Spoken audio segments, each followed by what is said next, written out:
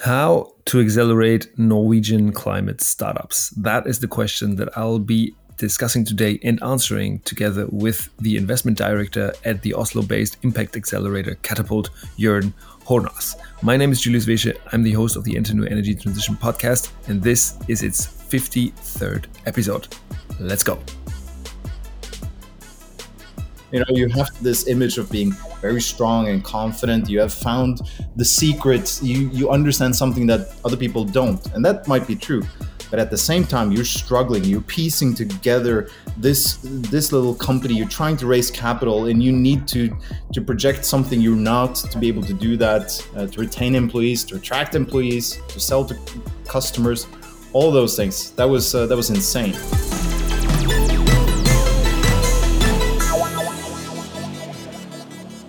It is summer, and that means that I hope that all of you are listening to this episode somewhere where it's warm and where it's nice and where there's nice weather.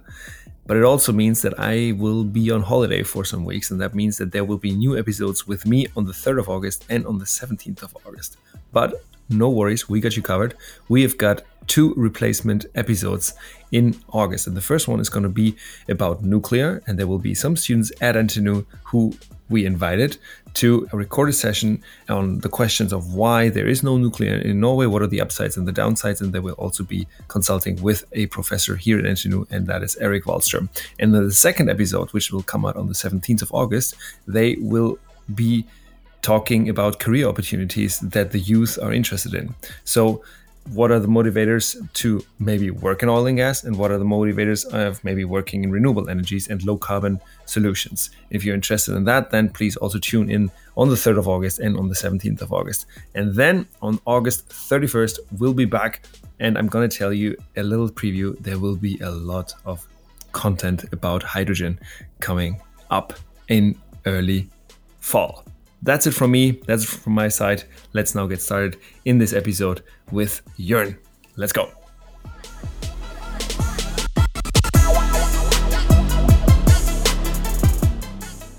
Welcome to the Enter New Energy Transition podcast. Here we go. Today it's about how to accelerate Norwegian climate startups. And obviously I'm not by myself, but I have a great guest with me. He is currently the investment director at Katapult VC, and he's going to tell you what Katapult is and what Katapult does in a second. Before that, he was startup director at the Oslo business region for about 4 years. And before that, he was actually in the end the CEO of SoundDrop, which was a B2B SaaS company, software company in the music industry. And he started out studying business.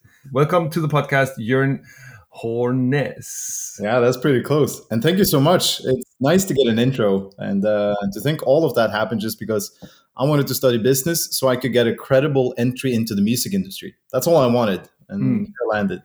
How come that you were so interested in music and now you actually work at a climate VC fund? If you want, or accelerator, however you might call it. But yeah, what was the story there?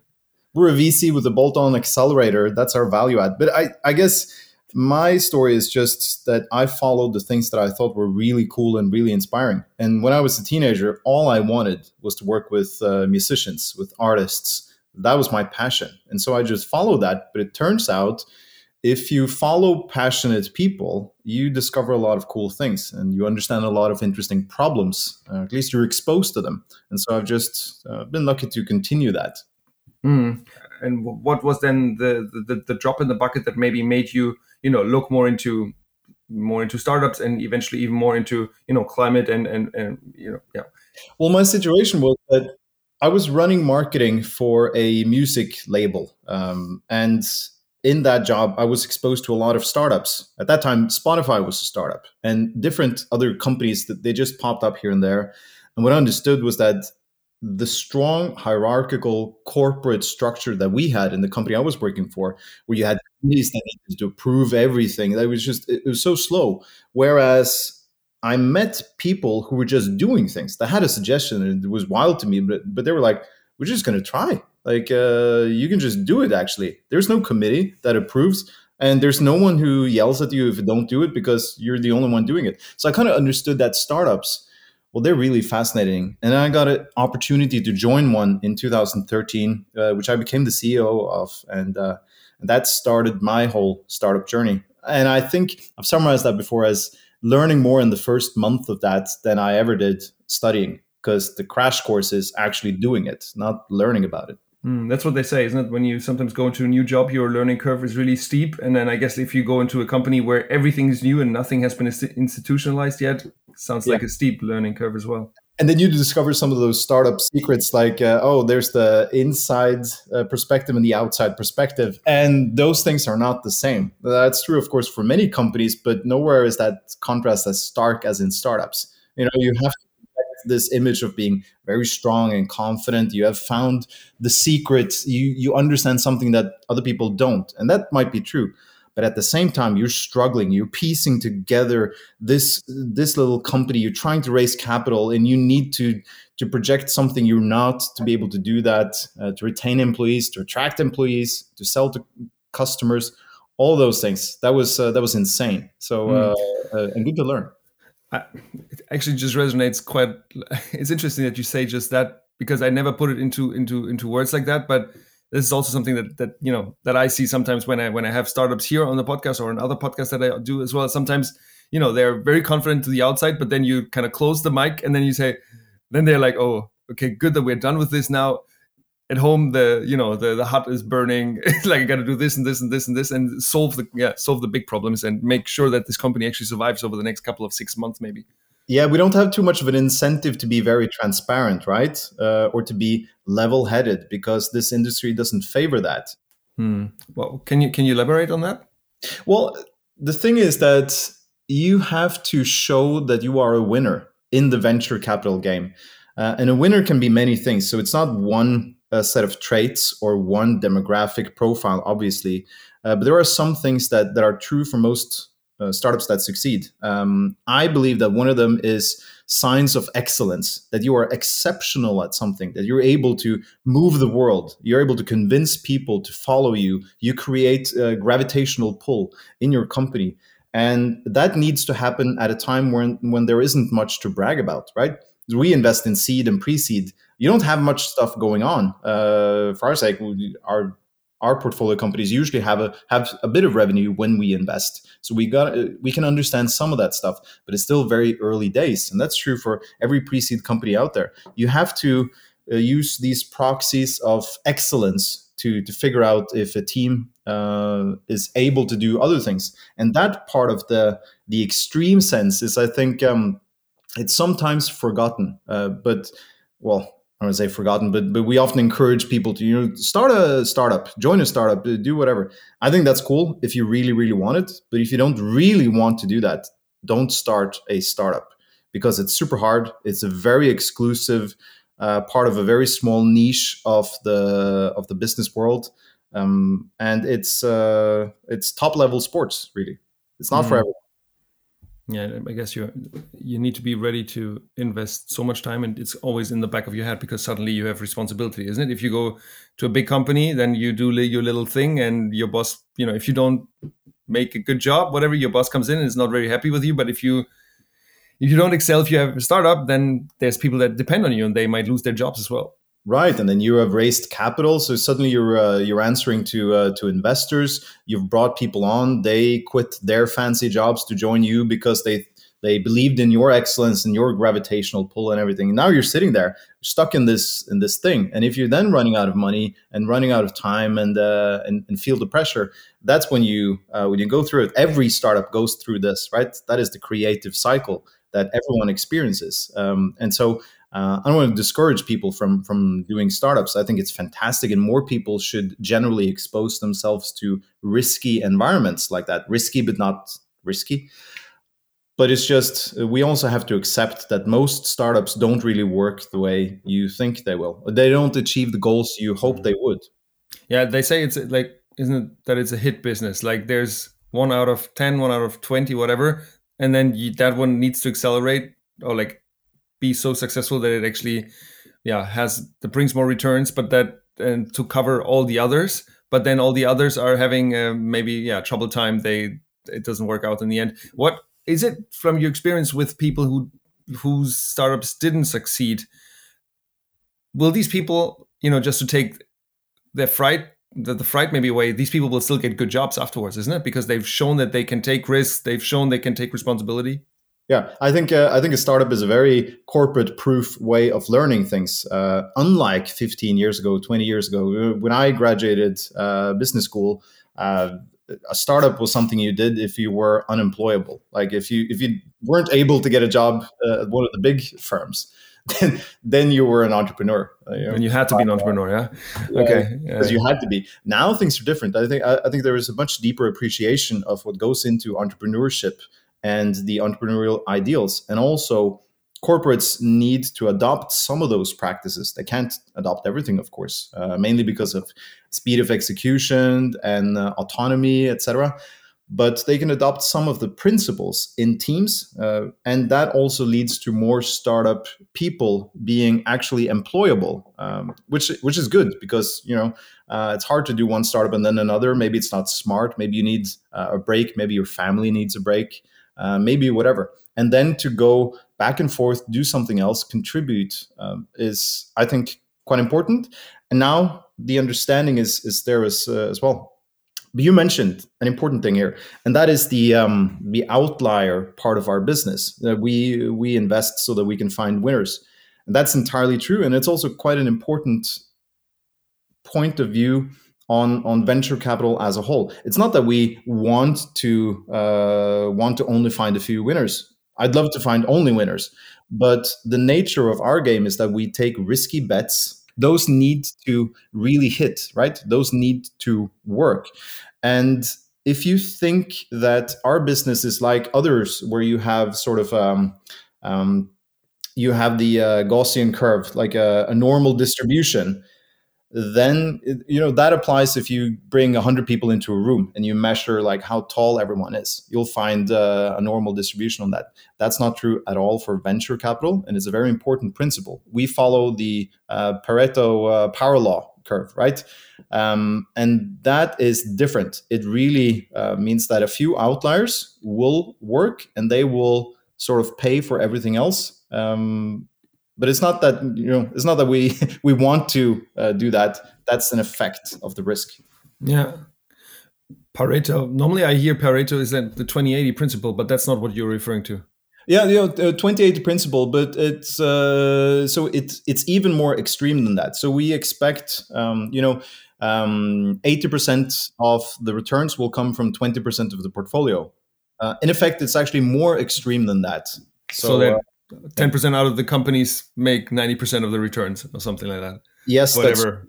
And the big hits are super important. This is a box office sort of business model, and the ones that don't work, they will show themselves quite soon, and they will go to zero because there is no market for a seed company that doesn't work, right?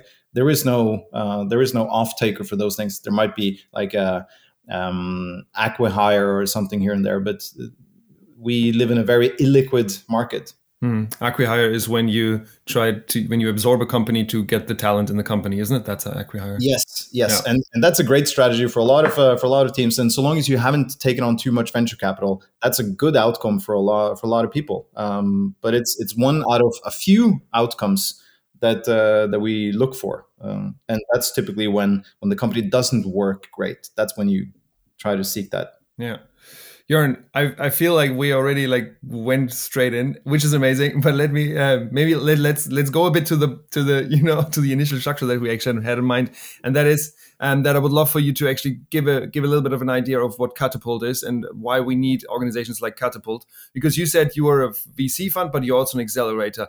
For the ones that maybe not know what that really is, can you just paint a picture? Okay, what is a VC fund? What is an accelerator? And why does it make sense to connect these two? Yep. So a VC firm essentially provides venture capital to startups at an early stage. And there are different stages. Typically, we use the angel and pre-seed terms to describe the very early steps from when you are just assembling people and you sort of have an idea to when you start to build some traction. And we invest at pre-seed seed. That's typically when you're 5 to 10 people. You have some revenue. You don't have to have that, but typically the ones we invest in have that. And you've shown that you're able to ship something.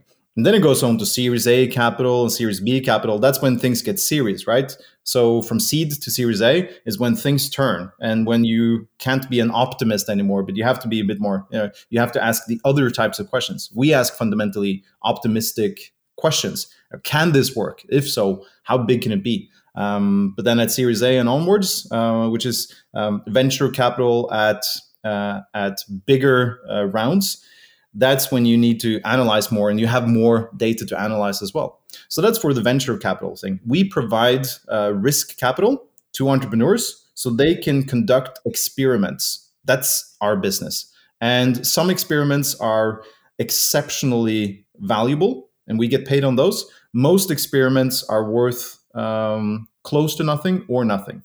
But you can't know before you actually do that experiment. That's the venture capital part.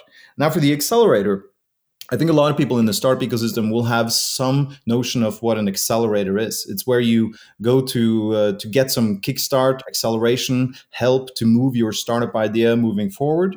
And there are different types of accelerators. The most famous one in the world is Y Combinator, a truly exceptional community of risk takers and enablers and helpers. And they have a tradition for being quite early. They're willing to invest in two people that only have one thing, which is their time, and their commitment to do something. We're not there. So we're actually a seed accelerator, which means that our program is designed for companies that have built something, that have done something. So that's the difference. And we only accelerate the companies we have invested in. We never invest without accelerating. That's our system. So we invest and then we accelerate. And what does it mean if you accelerate? So does that mean that companies have to come to Oslo because Katapult is based in Oslo? Like, is that an in-person accelerator program? Is that a non-in-person accelerator program? Don't even know how you would call that. Yeah. No, so typically all accelerators brought people together, and it's a magical feeling. You bring entrepreneurs together in the room. You have some investors, mentors. It's exhilarating. It's truly fantastic. That worked until March 11th, 2020. And at that point, we had a bunch of exceptional founders who had been in Oslo for, I think, all of 4 days. And then they were sent home because we thought everyone was going to die from the air they were breathing. And you need to go home now. We don't know if the world ends or not. And at that point, we were forced to run our own kind of experiment. Can you do a digital accelerator? Now, obviously, at that point, everyone had video conferencing and stuff. So those things worked.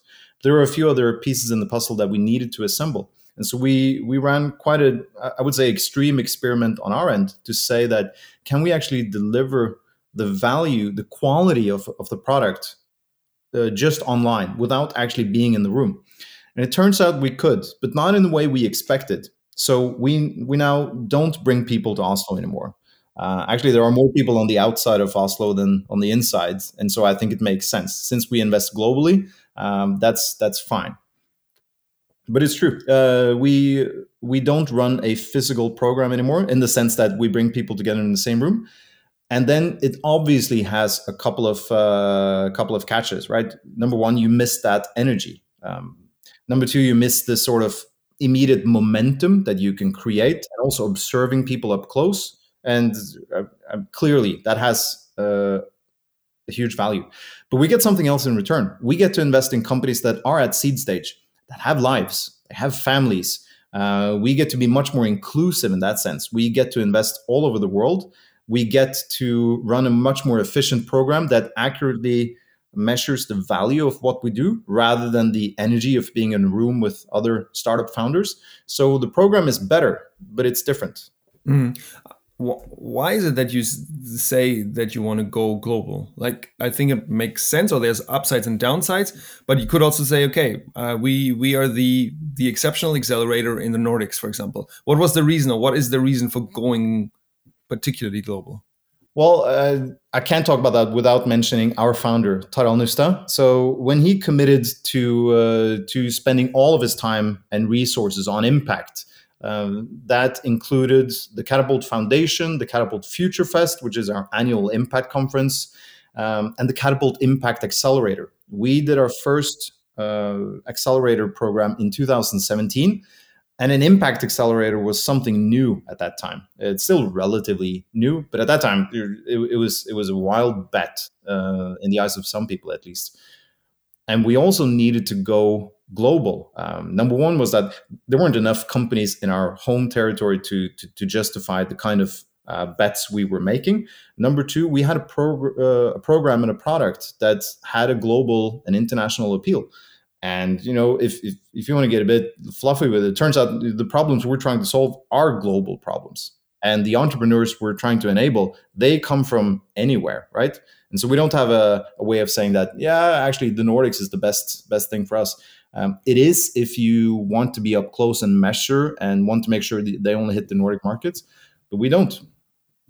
You just mentioned, like, very understandable. You mentioned this term impact accelerator, and that back in the day when you guys started, or when Katapult started, that was a foreign concept. Can you elaborate? What is an impact accelerator, and what do you try to impact with Katapult? Yeah, well, we try to have a measurable positive impact on the world. We catalyze people and companies and capital for good, right? And so it actually means that we invest to make the world a better place. That sounds a bit Michael Jackson-y. you said the word fluffy 2 minutes ago. I know, but it's right. Like, that's the only. Yeah. Please. It sort of goes with the terrain, but that is what we do.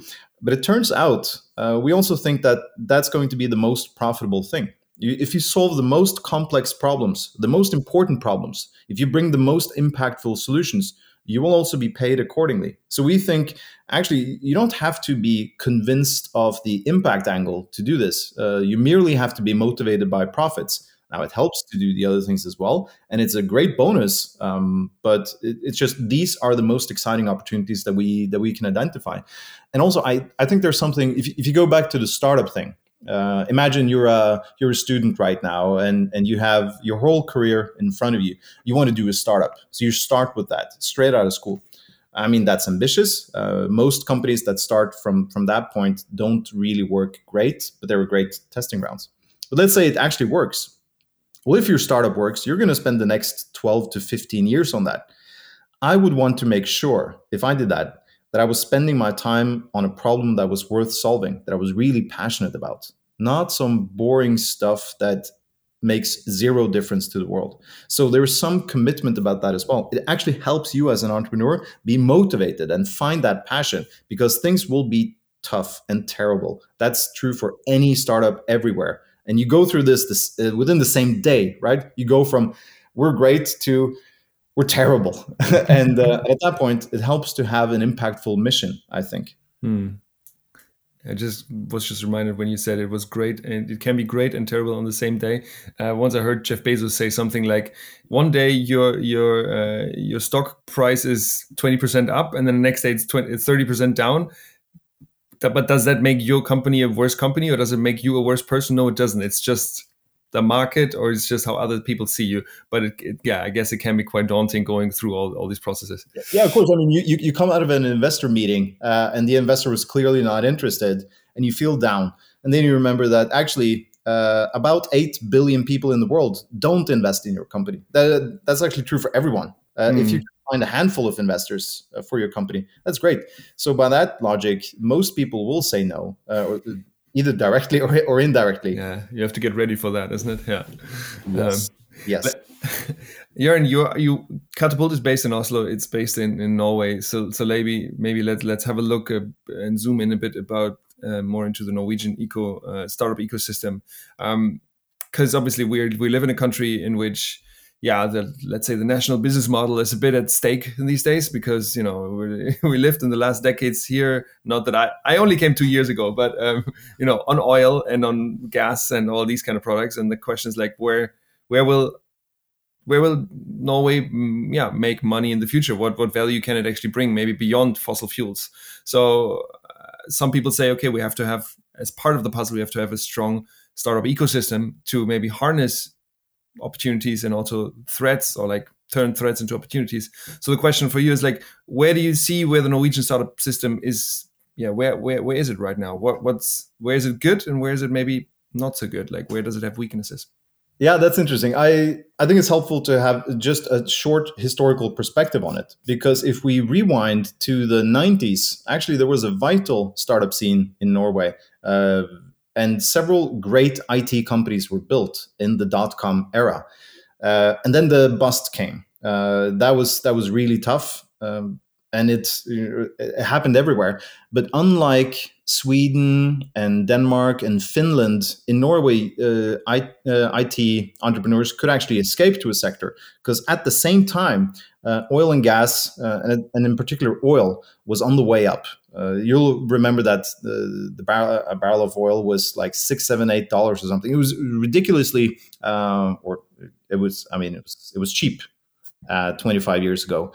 But if you look at that curve, and the increase of a price of a barrel of oil, all the way up until 2014, 2015, it was just up and to the right. And that attracted so much talent, so much capital, so much mind space, everything really. And in a small country like Norway, that is an important force. It meant that there were simply not enough attention towards the other parts of the economy. Whereas in Sweden, there was nowhere to hide. So you actually had to keep on building companies. So you can call that sort of the lost generation of founders. Now, a lot of smart people work in oil and gas and have built incredible businesses in oil and gas.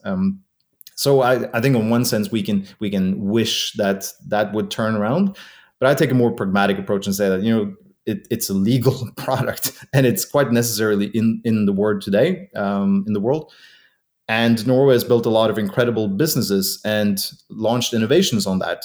Our job right now is to take all of that momentum, take the capital, take the opportunity, take the technology, the resources, and turn that into something that is greener, something that is future proof. Because one thing we can know about fossil fuels is that it has an end stamp somewhere. We just don't know when. And so the bet is, can we continue to invest right now? And can we accurately predict when the last barrel of profitable oil will be pulled out of the North Sea?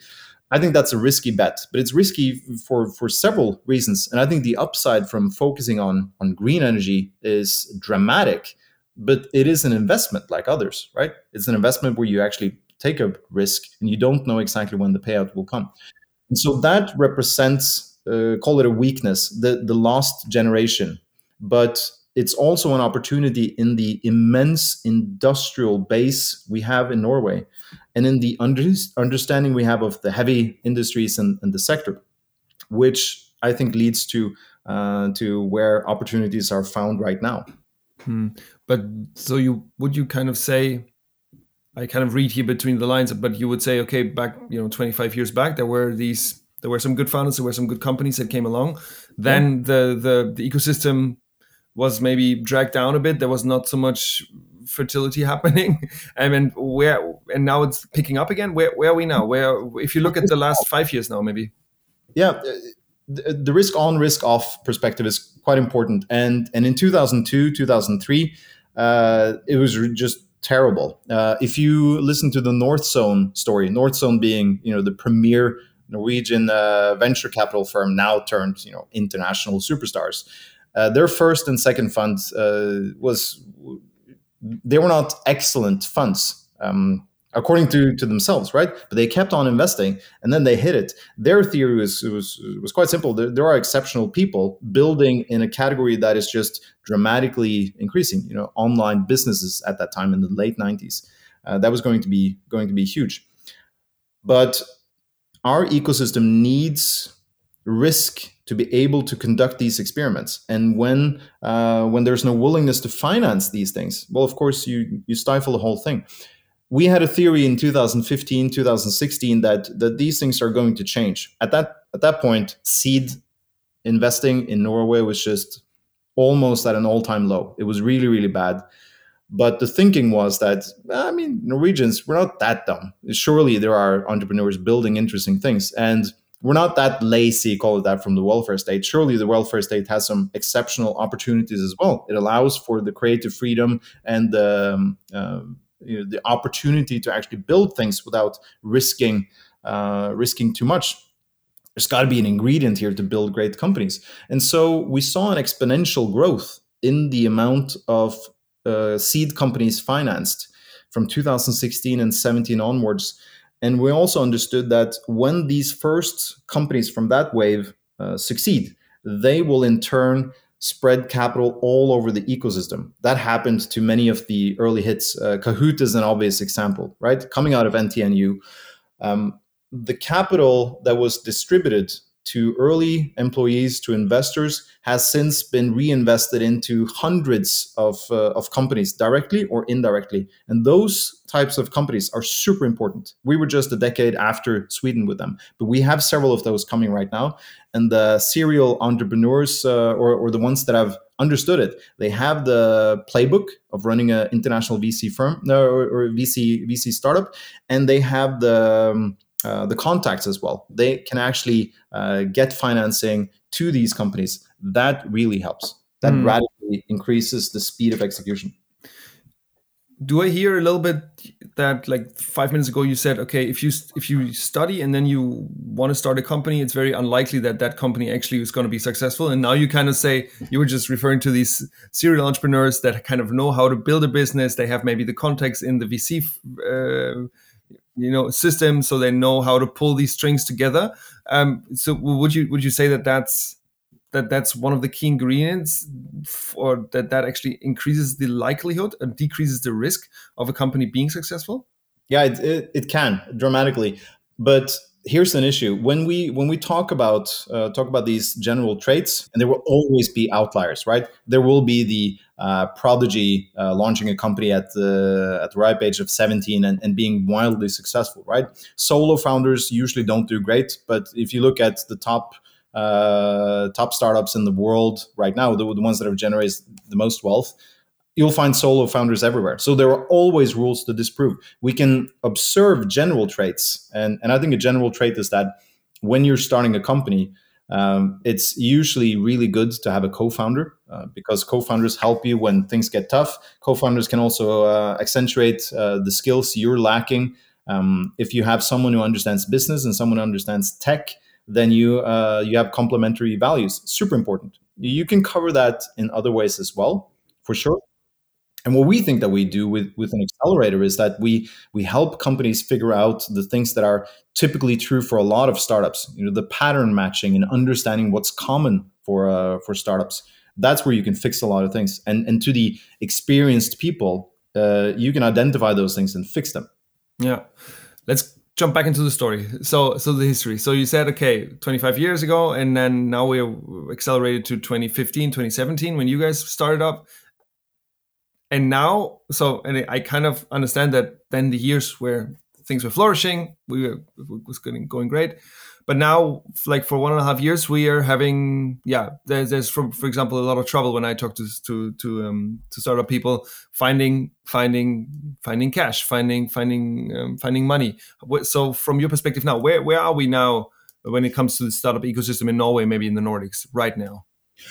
Well, now we're in a very robust place where we generate a lot of really high quality investable venture businesses, and I think that's a lot of people are looking to the Nordics. So just in sheer entrepreneurial qualities, there are a lot of great founders being financed, and a lot of great startup experiments being run.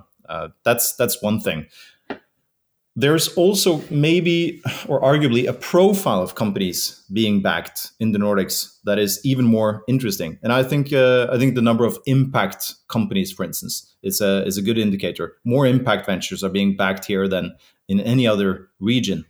Some would argue it's because we can afford to focus on those problems, and I think that might be true. But I think it's also a reflection of the general state of these countries. That we have a good understanding of challenges, a regulatory landscape that is favorable, a corporate sector that is willing and also incentivized to pay for impact solutions. There's just a good awareness and a general level in society that is favorable for these companies. Mm-hmm. All right, but would you also sign that right now it's a bit harder maybe to find funding than like 2 years ago, because we have also an economic downturn or some economic risk that people don't know how it's going to be in the next couple of years, and we have inflation and we've got high what's that studente in Norway, for example. Yeah, that's not an aphrodisiac for our business for sure. So macro is important. Macro will tell you what the price of capital is, and that is a very clear indicator to how many startups will be financed. So I mentioned the optimism that you need at seed and pre-seed. We need to be optimists, right? We also bet on a market that is 10 years from now, but we get the money to finance these things in today's market. And when we look at people that back these companies, the ones that invest in our funds, they're the LPs, limited partners.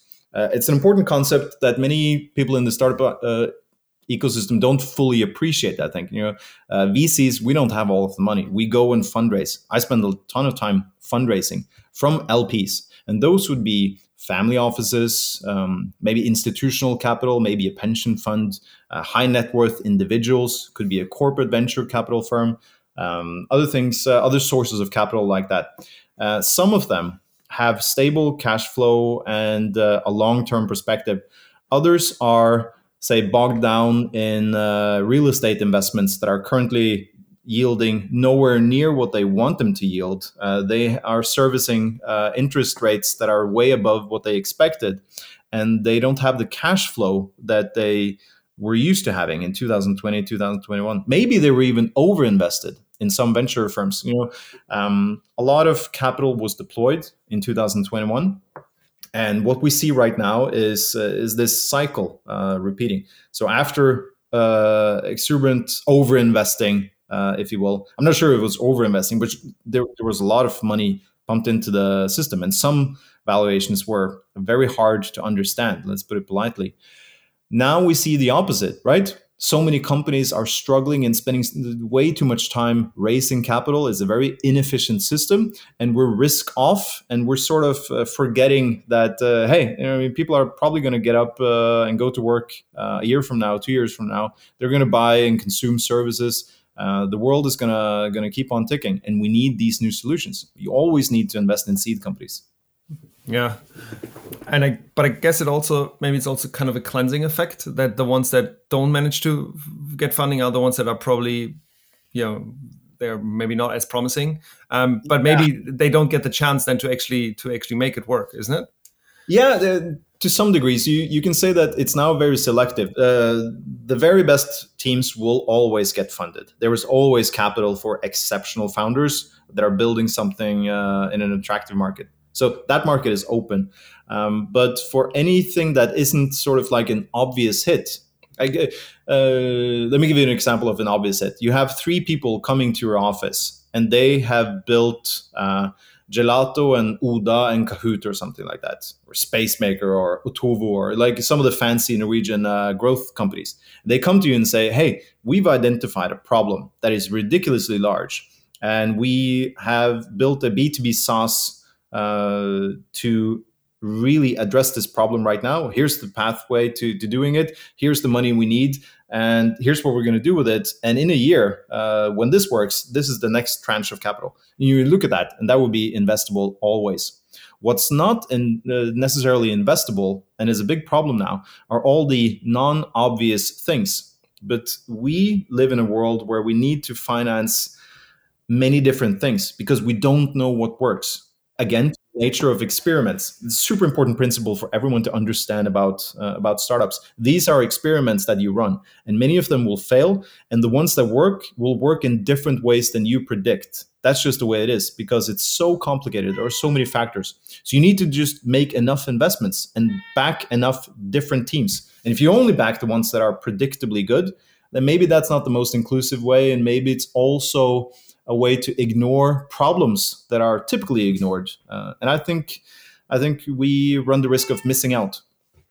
You say that Katapult is an impact investor. So I was wondering, what are the different areas that you are currently looking into. I know that Frederick, which is I think CEO of Katapult VC, has talked a lot about oceans. And so can you maybe give us an idea, like where do you look, or like where do you see the challenges that need to be solved, and then how do you find these companies that you might want to work with them, or do they find you, for example? So what is the areas, and then where does the flow come from? So when we started in 2017, we had an idea that impact startups needed to be financed, and also they needed a community around them. So that's when we built the Impact Accelerator. And in 2018, the team started to go deeper into the oceans. And ocean is an obviously huge industry in Norway. So we have a very credible background for going into that. It's also underinvested and super important if you want to have a climate impact. If you want to have climate impact, you simply cannot ignore the oceans. We also saw that Africa was a generally very important region for us, with many companies, some of the best performing companies in our portfolio coming from African countries, maybe because they were not obvious winners for everyone else. So that actually when they got capital, they overperformed and over-indexed. And so that led to ocean and Africa being two domains. The third one is climate. And climate was apparent for us when we were thinking about where Katapult was headed in 2020. We saw that at that time, half of the companies in our portfolio were already clearly climate oriented. And we looked at the challenge for the next decade, and we figured that our social impact companies could also be justified under the climate mandate. Climate and social impact is actually often hand in hand. I'll give you an example. We invested in a company that does solar mini-grids in rural Nigeria. And so it's super important because you replace coal and gas. So it has an obvious climate dimension, but also the social dimension of bringing electricity to people either off-grid or with very unstable electricity. That's clear for educational purposes, for health, for so many outcomes. So these things are connected. And that led us to really focusing all of our effort on climate companies. And add to that, if we look at the domains we invest in right now, energy being maybe the biggest one, transportation, the built environment, enabling technologies. In here, you find the biggest sources of CO2 emissions right now, and arguably, I would say, the most investable domains. It's just these are the areas you want to invest in. So it works. Where do you see the biggest opportunities, though, when it really comes to climate investments? Like you just mentioned, built environment. Like what are, like I feel like, yeah, Norway has a lot of heat pumps, for example, when it comes to built environment, but a lot of people don't use electricity in a sensible way because electricity has been so cheap, for example. So I'm not sure if there's a technology that maybe can solve that challenge. For example, what are the things that you see that where there are the challenges that can and should be solved straight up? So that's interesting, using Norway as a sort of a test bed for different types of technology. We have an advantage in our economy in that well over 90% of our energy comes from hydropower. And that hydropower is exceptionally clean. It is, of course, also carrying a huge physical impact on nature.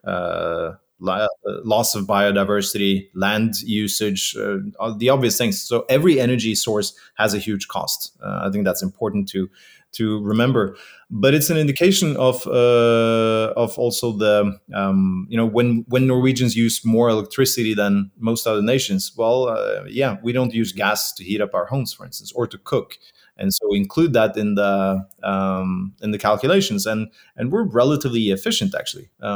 So I think that's an indication of saying that some of the public policies that have been in effect in Norway for a long time, heat pumps and incentivization for that, insulation in houses, many of those things have been effective at pushing new technology. And heat pumps are now actually forming quite an interesting S-curve in other markets in the world. So it turns out that can be a very attractive and investable category. I would say that energy in general is the number one priority.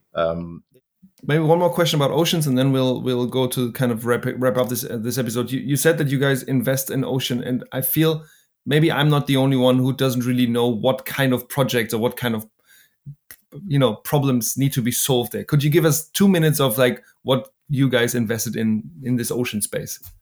Well, I'll give you a couple of examples of companies that we have invested in. Gazelle Wind Power, for instance, they do mooring of offshore wind platforms. Mooring means connection to the ground, isn't it?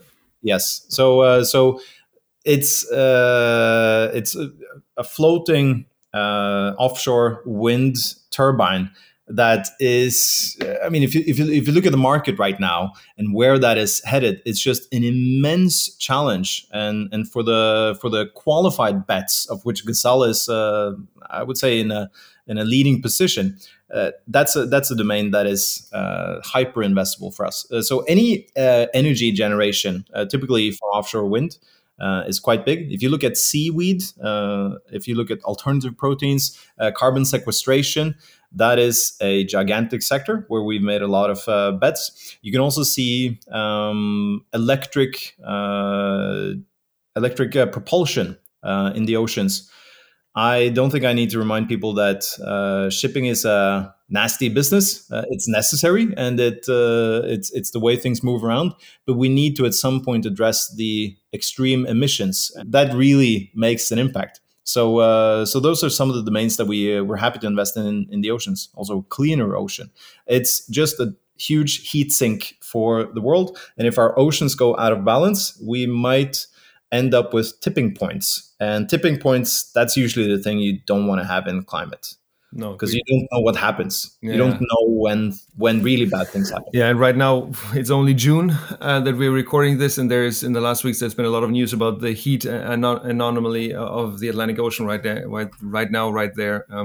There's a weather and climate, but it's kind of easy to conflate these things right now because things are getting weird. They're about to get weirder. Even more, yeah. When finishing this up, Jørn, can you give me an idea from your perspective where maybe, what we could maybe do in the Norwegian startup ecosystem? What could be done better? So I know you guys have a very global view, global, then maybe Nordics, and then maybe Norway. But this is a podcast that deals mostly with the energy transition in Norway. So if you would be, I don't know, if you would be policymaker, what would you do? Or if you're, I don't know, would you look for more funders, or do we need more angels, or do we need better state funding? What is it? Is there anything that comes to mind straight up there where you were saying, okay, that's kind of a missing piece, or that's something that we should really look into, and that's what we need more of?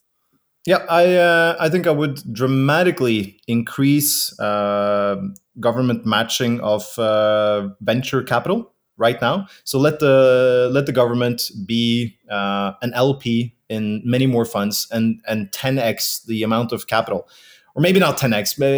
Venture doesn't scale that easily, but I think right now there are a lot of underinvested areas in Norway and a lot of entrepreneurs that are stuck in very capital inefficient ways.